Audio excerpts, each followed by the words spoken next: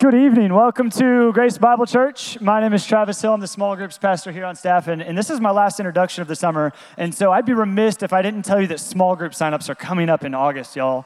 And you need to pay attention because it's going to be great. So look out for that. Be here, August, small group signups. I also have the pleasure of introducing our speaker tonight. And so what I want you to do is picture with me that our speaker tonight has invited you to do his favorite hobby with him. And so he's invited you into this. And so what you guys might be doing is you might be going for, say, like a 6 to 8 mile jog on a weekday night, just like your classic jog that all of you do as well, and I do as well also.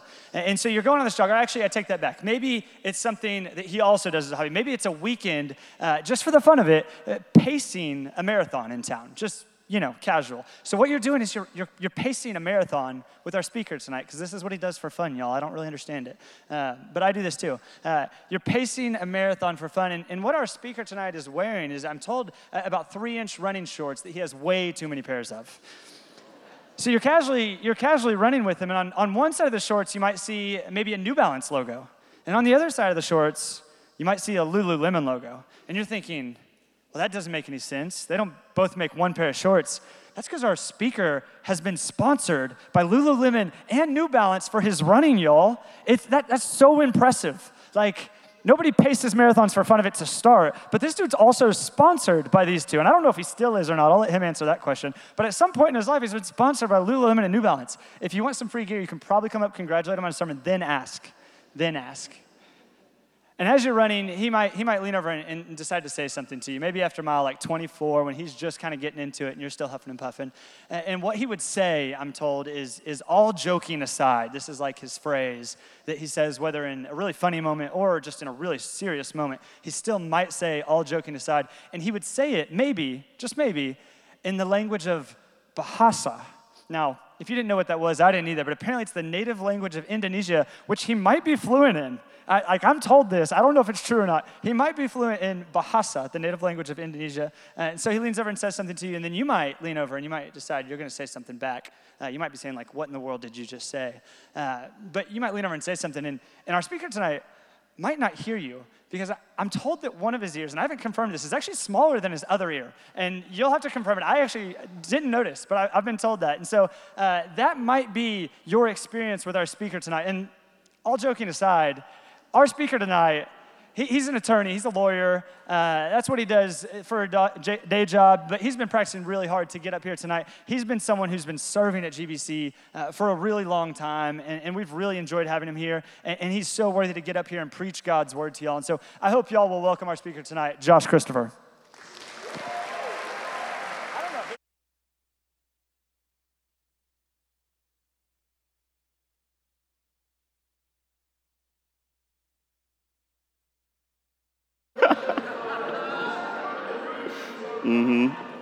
The fun part about all of that is probably 10% true. No one, just like people hate people who talk about CrossFit all the time, you probably also hate people who talk about running all the time. So I try not to be that guy. The Lulu and New Balance is a story for another time that's not here. Bahasa, this is me trying to clear my name before I start preaching God's word. Bahasa used to know a lot of it, don't know any of it, and I think that's the clarity that we need for tonight. So, Travis, thank you for that great introduction. If you have a Bible, we're in Exodus 19. I kind of feel like a little kid with my name tag, so that's also a good start for our chapter. But Exodus 19, if I haven't met you, my name's Josh Christopher. We tonight are going to open with a pretty big question. So our question for tonight is, who is God? Which, right, you can say, hey, that's kind of a loaded question, because if you've gone to church, maybe you have some answers to that. If you're here for the food or the fellowship or trying to scout out some dating prospects, maybe you're not so familiar with that. Or maybe your coworker dragged you, right? Or your brother or your neighbor, and you're just here because it's a Thursday night. It's a big question. There's a lot of answers that maybe come to mind or maybe don't come to mind. And my goal for us as we read this text tonight is to have a very clear answer by the end of it of who God is, at least from two important characteristics. So the first is going to be God's faithfulness, and the second is God's holiness. And we'll close tonight by talking about what is our response to that tonight, our response to God's faithfulness and our response to God's holiness. And so if you will bow your heads with me, I'll open us in prayer, and then we'll get started. Lord, we pray that as we read your word, that we would see you more clearly. Lord, and because of that, we would know who we are, and because of that, we would know what our rightful response to that is, to worship you, to exalt you, and just to be grateful, Lord, for all that you've given us. So we pray that you would speak through this text tonight. We pray that your word would be clear. Lord, and we pray that we would come to have a more clear picture of you because of what we read tonight. So Lord, bless this time. We pray this in Jesus' name. Amen. So if you have a Bible, Exodus 19, we're going to start in the first 8 verses. Starting in verse 1. On the third new moon after the people of Israel had gone out of the land of Egypt, on that day they came into the wilderness of Sinai. And they set out from Rephidim and came into the wilderness of Sinai, and they encamped in the wilderness. There Israel encamped before the mountain, while Moses went up to God. The Lord called to him out of the mountain, saying, "Thus you shall say to the house of Jacob, and tell the people of Israel, you yourselves have seen what I did to the Egyptians, how I bore you on eagle's wings and brought you to myself. Now therefore, if you will indeed obey my voice and keep my covenant, you shall be my treasured possession among all people, for all the earth is mine. And you shall be to me a kingdom of priests and a holy nation. These are the words that you shall speak to the people of Israel." So Moses came down and called the elders of the people and set before them all these words that the Lord had commanded him. And all the people answered together and said, "All that the Lord has spoken, we will do." And Moses reported the words of the people to the Lord.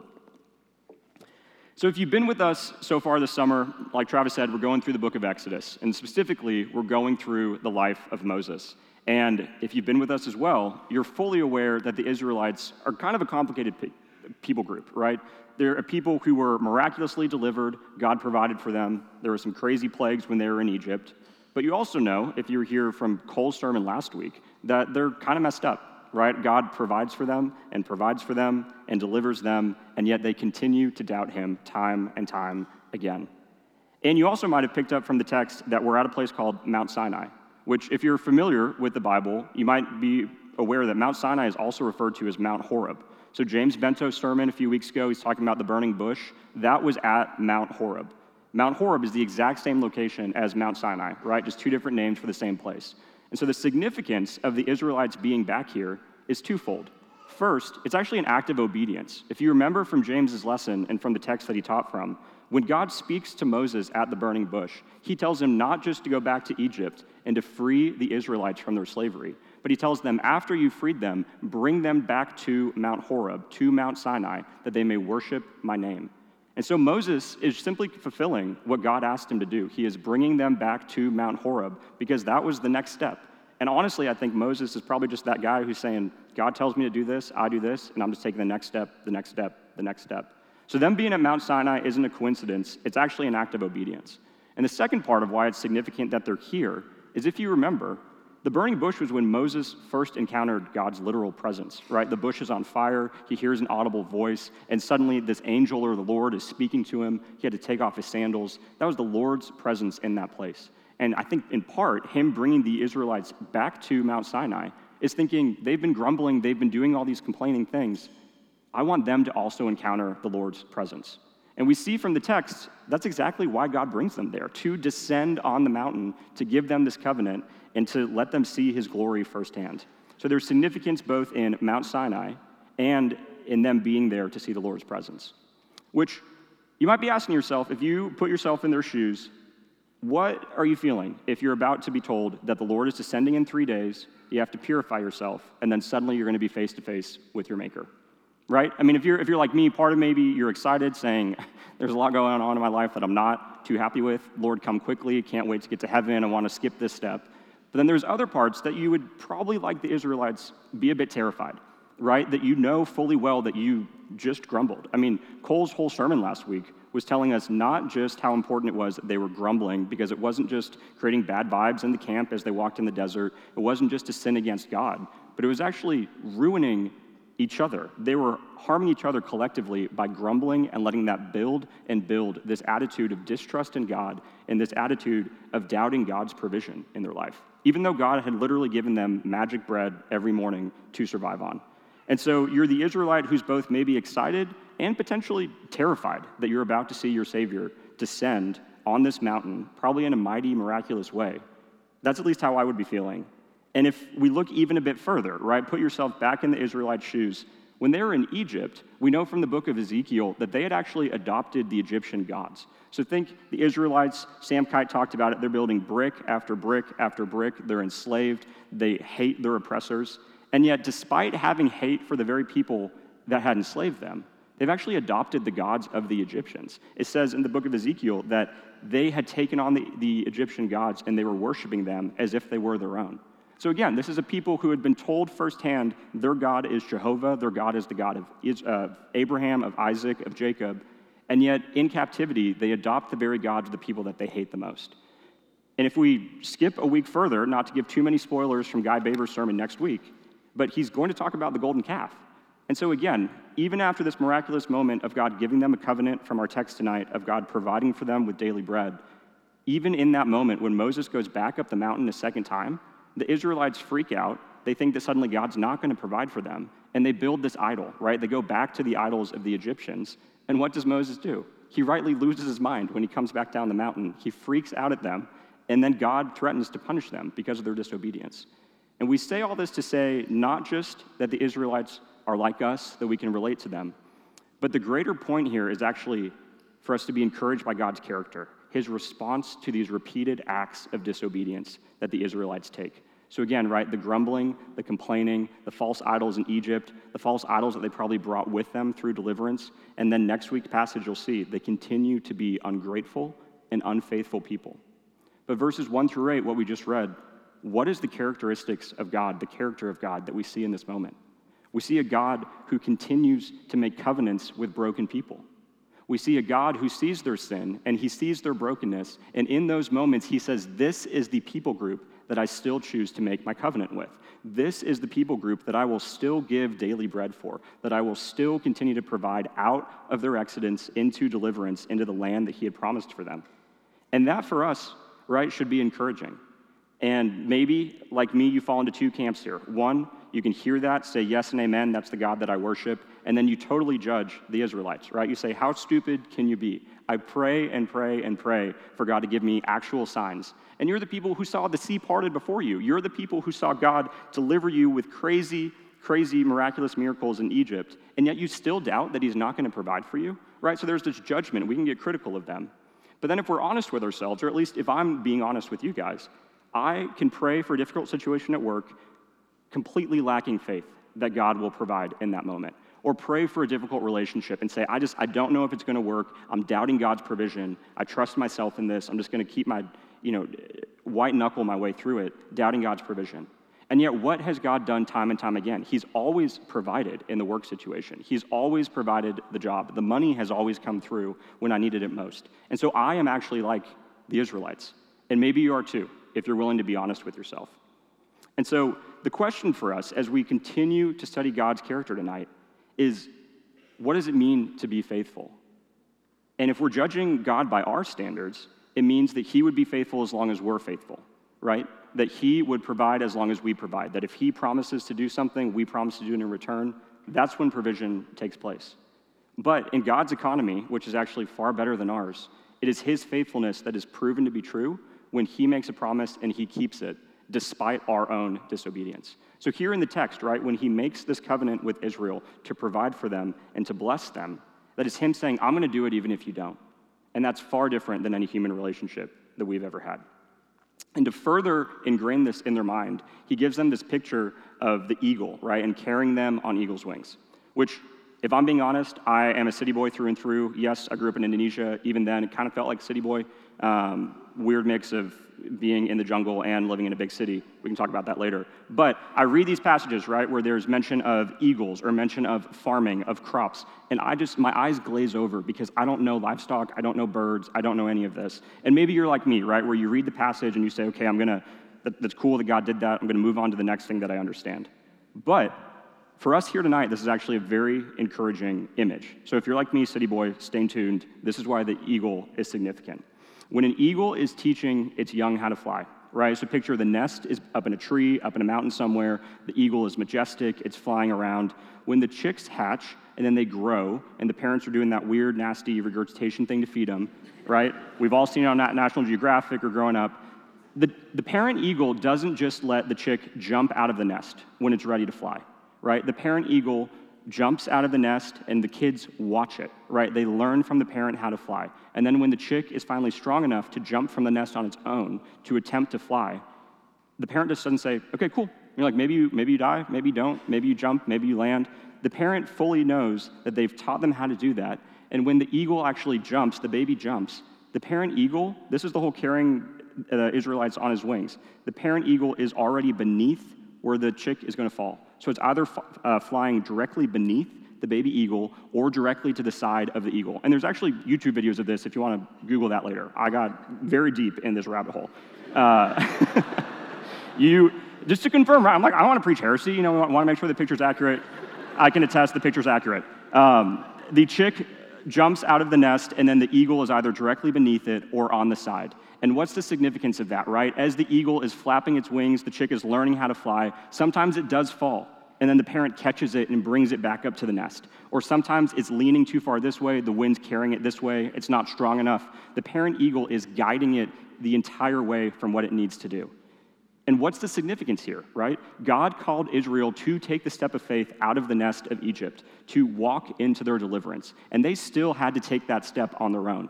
But God was with them, and he was before them, and he was behind them, and he parted the waves for them, and he brought them into the desert, always providing every single step of the way. So when God tells Israel that he brought them to himself at Mount Sinai as an eagle on its wings, that is him saying, I have gone before you, and I am not calling you to anything that I myself am not willing to bring you through. And is that not the encouragement for us tonight, where we see God himself, if he delivered the Israelites, we worship that same God? And beyond that, he doesn't just give them the cool bird image, but he makes a covenant with them, right? The covenant that if they follow his commandments, he will bless them, he will make them a holy nation, and he will make them a kingdom of priests. This is God making a promise despite knowing that they've continued to grumble, continued to sin, and because he knows all things, he knows they're going to make the golden calf. He knows they're going to continue to reject him, and yet he, in his goodness, makes that covenant. And so ask yourself again, what image comes to your mind when you think of God?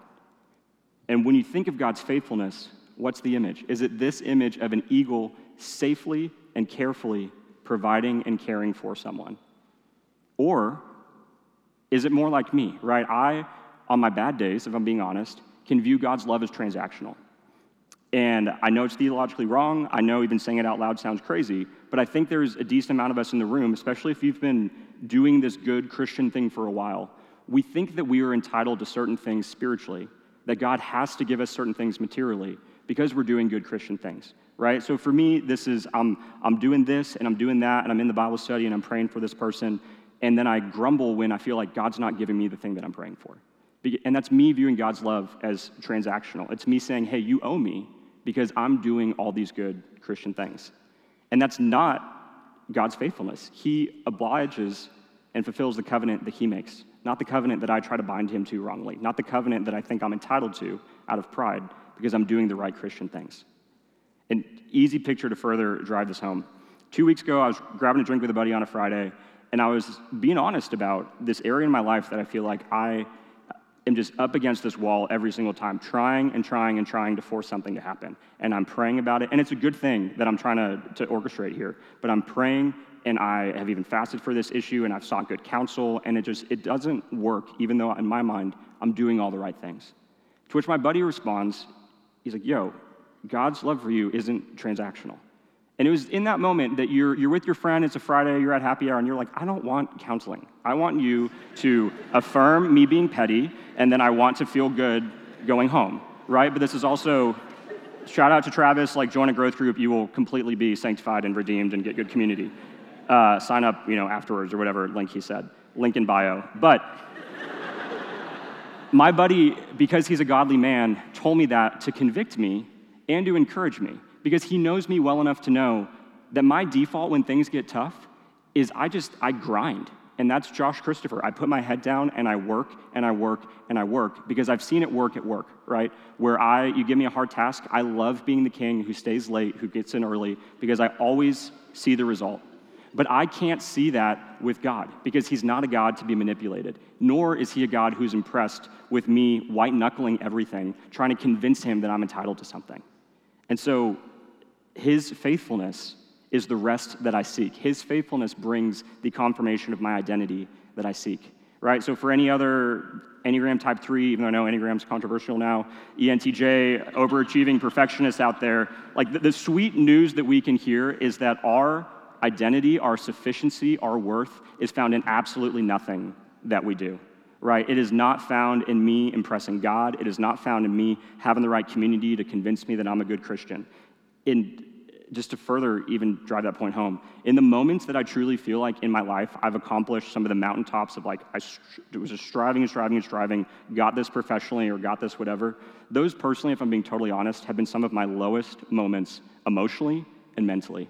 Because I actually reached what seemed like the mountaintop and I had made it such an idol that I had never felt more broken in those moments. When everyone's cheering around you and everyone's saying, good job, you finally got this at work, you finally won the big case, whatever, you go home feeling broken because that's an idol that God cast down. That is not the sufficiency of Christ that I'm relying on in that moment.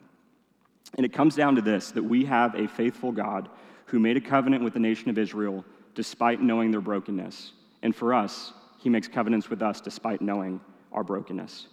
And so there should be relief for us, and it should be, for us at least, a release from this endless rat race that we can feel in Houston, right? Where we wear the Roback at church, and we have Peter Millar, and we have the Lululemon crossbody bags, and we got our on clouds on. I mean, we're getting personal, right? But you're nodding your heads because I'm wearing Peter Millar up here, and I get it.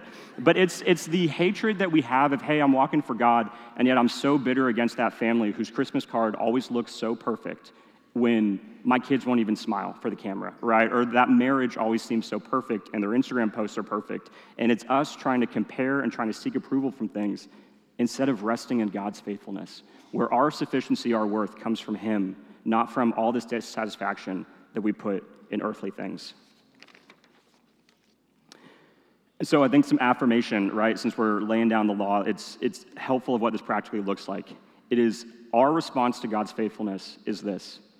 You are a good mother because Christ is working through you. You're a good steward of your job, or a faithful husband. You're a faithful 30-year-old who's single. You are a faithful person in your community, in your family, because he who began a good work in you will bring it to completion. It's Christ in you that brings the value. And he blesses you because he's faithful, not because you've impressed him with your good works, nor because you've done so much that you're too far to be saved. He is impressed with you because of Christ's sufficiency. And any attempt by myself, to try to wheel and deal God into blessing me, if I do X, Y, Z, he owes me this, that's honestly the prosperity gospel, where we are trying to get a God to bless us and trying to add to what he's already sufficiently given us, which is our salvation in Christ and all the blessings that he has. The prosperity gospel is honestly straight from hell. He is not a God to be mocked or manipulated. He is a God who is faithful to the promises that he made, not the promises that we try to bind him to. And so who is the Lord, right? He is a God who is faithful. And because of that faithfulness, we can rest and we can have security. We can finally take that deep breath and say, I will cease striving because I know that my worth is found in Christ's accomplished work on the cross. So who is God? He is faithful. Now, part 2. Who is God? He is holy.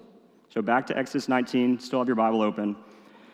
It's a mouthful, and it's about 20 chapters, so bear with, or 20 verses. Wow, 20 chapters would be a hot mess. We're going 9 all the way through the end of the chapter, so through verse 25. Stick with me. And the Lord said to Moses, Behold, I am coming to you in a thick cloud, that the people may hear when I speak to you, and may also believe you forever. When Moses told the words of the people to the Lord also spoke to Moses, and said, Go to the people and consecrate them today and tomorrow, and let them wash their garments. And be ready for the 3rd day, for on the 3rd day the Lord will come down on Mount Sinai in the sight of all the people. And you shall set limits for the people all around, saying, Take care not to go up into the mountain or touch the edge of it. For whoever touches the mountain shall be put to death. No hand shall touch him, but he shall be stoned or shot. Whether beast or man, he shall not live. And when the trumpet sounds a long blast, they shall come up to the mountain. So Moses went down to the mountain to the people and consecrated the people, and they washed their garments. And he said to the people, Be ready for the 3rd day, do not go near a woman. On the morning of the 3rd day, there were thunders and lightning and a thick cloud on the mountain, and a very loud trumpet blast, so that all the people in the camp trembled. Then Moses brought the people out of the camp to meet God, and they took their stand at the foot of the mountain. Now Mount Sinai was wrapped in smoke because the Lord had descended on it in fire. The smoke of it went up to the smoke of a kiln, and the whole mountain trembled greatly. As the sound of the trumpet grew louder and louder, Moses spoke, and God answered him in thunder. The Lord came down on Mount Sinai to the top of the mountain, and the Lord called Moses to the top of the mountain, and Moses went up.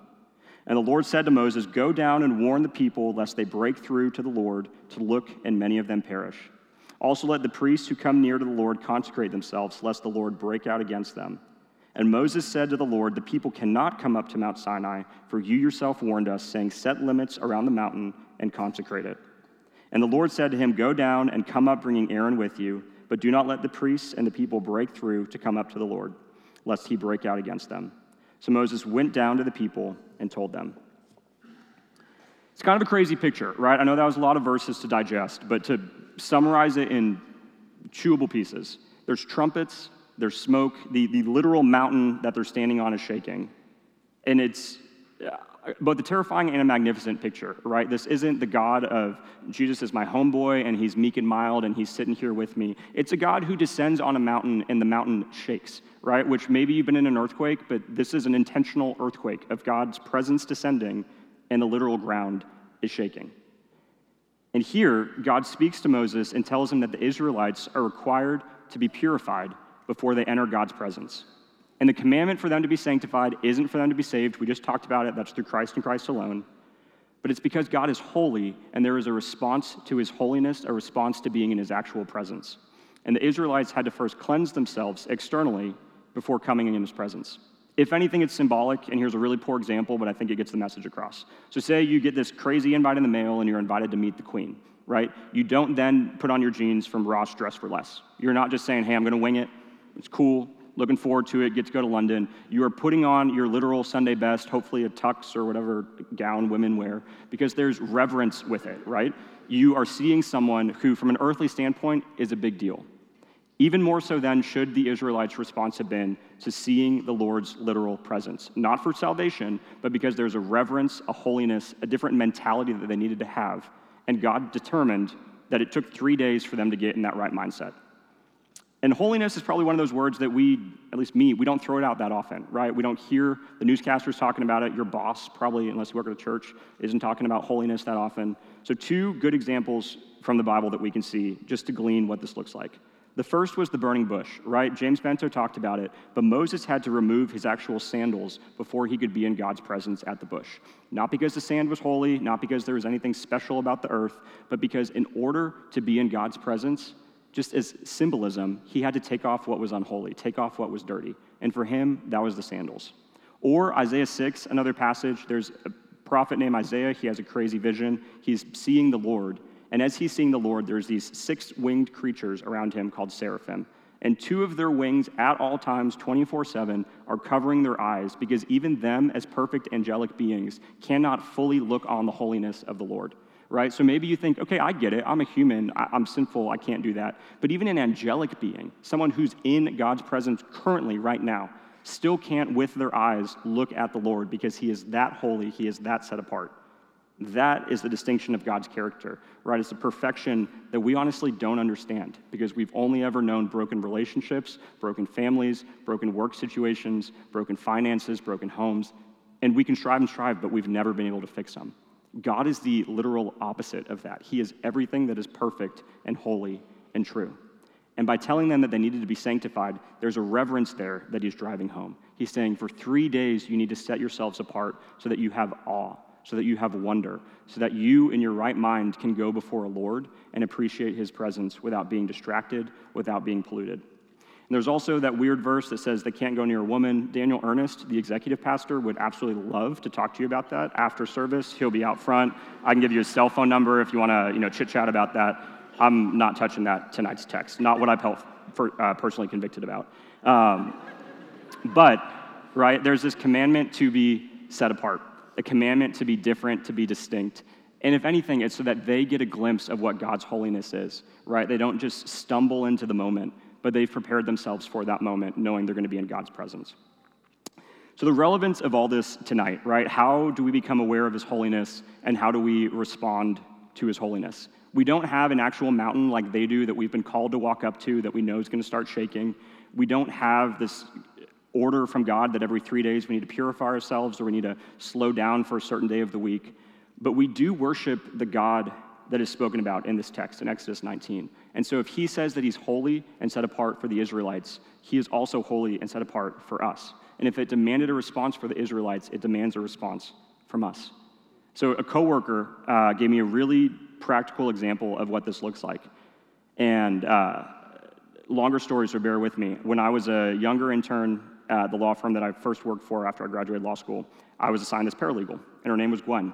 And she, at that point, was about 55, 60 years old, and kind of the Louisiana mother woman that you want in your life, right? She's like, don't talk to that person, that partner's mean, work for this partner, don't do this, wear these kinds of shoes to this court, to this judge, because they like this, don't say this word in front of this judge, you better not ever look this person in the eye, because they're gonna, think Suits, but on steroids. That was Gwenny to me. And she became one of my best friends once I started to work there. We had all of our cases together. And so I'm thick and thin with this woman for about 3 years. And at one moment, just a random day of the week, she calls me in, sit down in my office, close the door, and she tells me that she has ovarian cancer and that it had completely metastasized. They missed it in the scans, and she was dying in that moment. So this is a woman that I interact with on a daily basis, text, call. I knew her kids, I knew her husband. She knew, the random girls that I bring to Christmas parties. Like, we were thick as thieves at this point. And she, as a good Louisiana woman does, gave me very honest opinions about all of them. This woman, right, then proceeds to go through surgery and chemo and radiation again and again and again. And for about 2.5 years, it's the firm supporting her, doing meal trains. We're praying for her because she's a believer, doing Race for the Cure events, shout out running, all these things that we are trying to be in her corner, we're trying to be supportive. And she actually gets better for about the first 1.5 years. And then, probably familiar to some of you who've wrestled with cancer in your life, she got worse, and not just worse, but regressively worse, to the extent that she had her final day in the office knowing she wasn't coming back. And then she had her final day in the hospital knowing that she was done with treatment and she was going to hospice. And so this is a woman who had become one of my best friends, and I'm sitting at her bedside on the very last time that I saw her, and she still asked me, she was like, does that mean partner, sticking out of your way? Do I need to call him right now? And she's still in my corner, even literally on her deathbed. And the conversation turned spiritual, as it often did, and she started going through some of the regrets of she wishes she would have been there for her kids more, wishes she would have worked less, done this. But her closing thought to me, and what still, in a good way, I think haunts me today, she was talking about how she knew, whether it was a few days from then or weeks, she was about to stand before a holy Savior. And she had such confidence in that it shakes me today. But beyond that, her line to me was she was talking about holiness, and she could not wait to be made holy in front of our Savior, because she knew that she would be restored in his presence. And her closing thought to me, as I'm at her bedside, we prayed, and she says, I wish I would have fought as hard against my sin as I did this cancer. Right? Excuse me. She said, I wish I would have fought as hard against my sin as I did this cancer. She passed a few days later, and that line still haunts me. And it's a glorious haunting, if I can be permitted to use such a term, because she knew that her salvation was secure. She knew she was going to see the risen Savior. So it wasn't, I wish I would have strived harder. I wish I would have been more legalistic. I wish I would have done this and this to impress God, and feeling guilt of it. It was a love that almost a child feels for their father, to just be exactly like their father, because there's such security in that. That is what she felt for the Lord. And it wasn't, I wish I would have done this or anything exciting. She had holiness on the forefront of her mind as she was about to meet the Savior.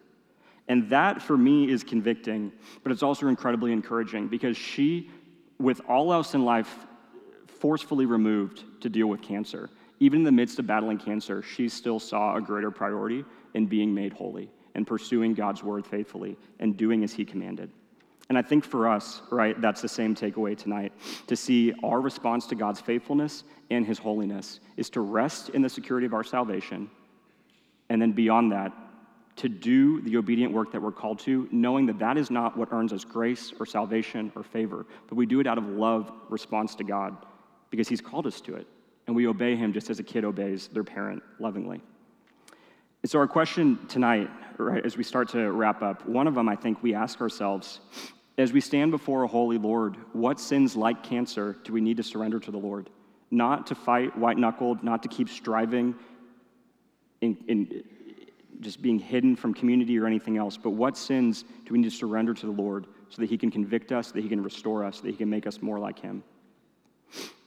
Beyond that, the law was given to Moses and the Israelites 3 months after their exodus from Egypt, right? An exodus that honestly probably felt more like an exile for them because they thought they were being delivered, thought they were being brought into a land that was going to be perfect and fruitful, no complaints, and instead they're 3 months in a desert, which I think for any of us would be pretty grueling, right? And so they're confused, they're mad at God, and they don't understand why they're there.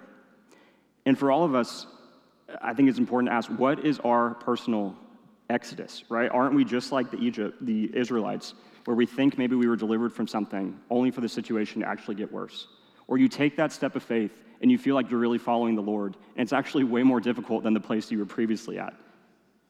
More practically, right? Maybe you're 3 months into having a new baby and it's complete chaos, and you have postpartum and there's all these moms posting on Instagram making it seem the best thing ever, and you are at home wondering, am I doing something wrong? Is it just not working for me? Or you're maybe 5 months struggling with infertility, and you and your spouse feel like it's just this emotional desert, and you don't understand why you're there, you don't understand how you get out, you're fearful of how long you're going to stay there.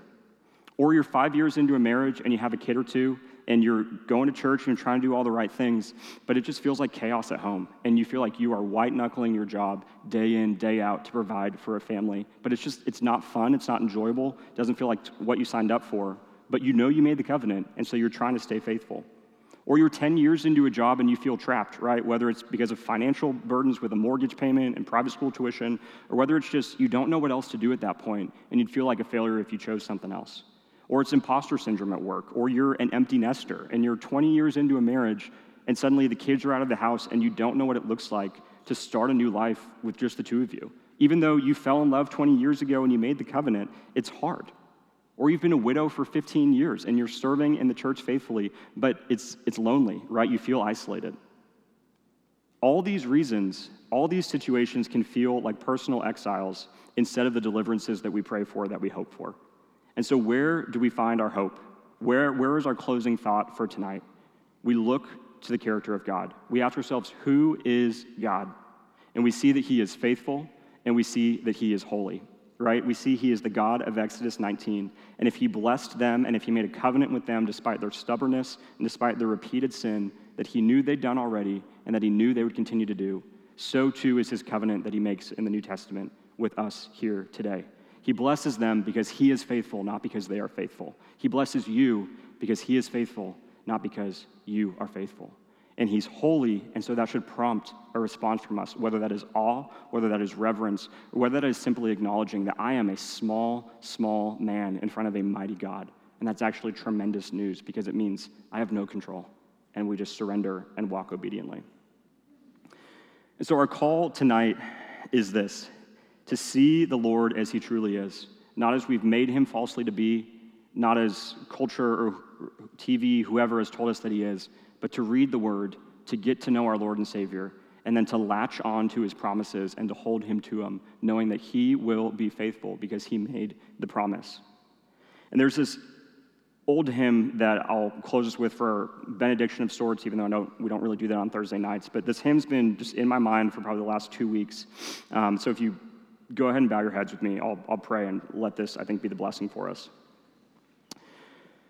And so, Lord, we pray that we would turn our wandering eyes upon Jesus, that we would look full in his wondrous face, in his holy, faithful, mighty face.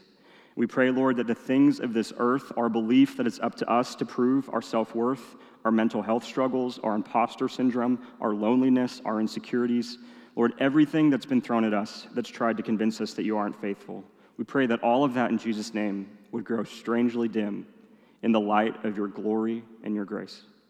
Amen.